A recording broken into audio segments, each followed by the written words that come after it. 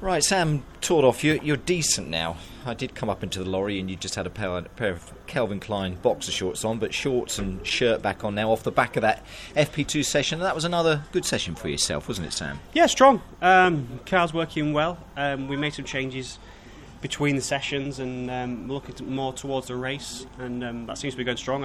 I did a whole race distance there, which just left me feeling rather tired before qualifying, so I'll need to restock on some food energy levels there. But no, all signs are good. Track's got slower now, it's got hotter, it's considerably hotter now.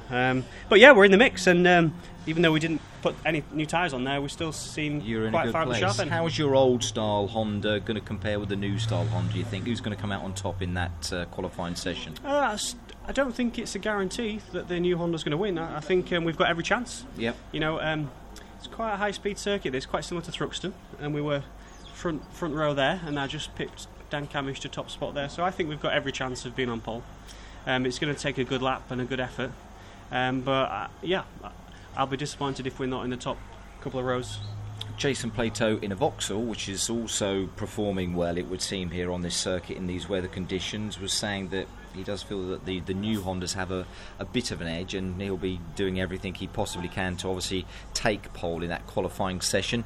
I suppose, again, just logically, you'd like to be in front of those Hondas, because again, that whole thing about getting past at this Alton Park circuit is quite tough, isn't it? It's crucial. Yeah, absolutely. And this is probably one of the trickiest circuits we go to for overtaking. Probably here in Knockhill are the two most difficult places to pass. And I think a lot of people forget that when they come to Alton Park, that qualifying is everything around here. So it adds some pressure. It adds a nice element to it.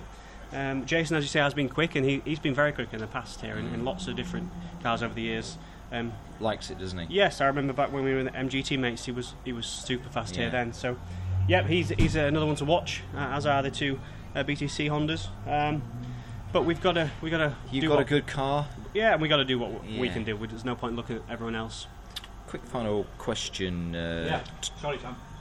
To you as well. A good weekend for you as well. You've had some tough old luck, haven't you? I keep coming to have a chat. It would be lovely for you, Sam Tordoff, to have a good qualifying session up there, pole or row 1 or 2 or something like that, and 3 good point scoring races tomorrow. Yeah, it's the clean weekend. It'd be lovely, we've lapped. Yeah. We've got lots of pace. We've put it together in patches, but we haven't gone through a Saturday and Sunday and come out the other side smiling yet. So this weekend is going to be the weekend. I hope so. It'd be a nice change of pace before the summer break anyway. Excellent stuff. Good sessions this morning. We wish Thank you all you. the best in qualifying.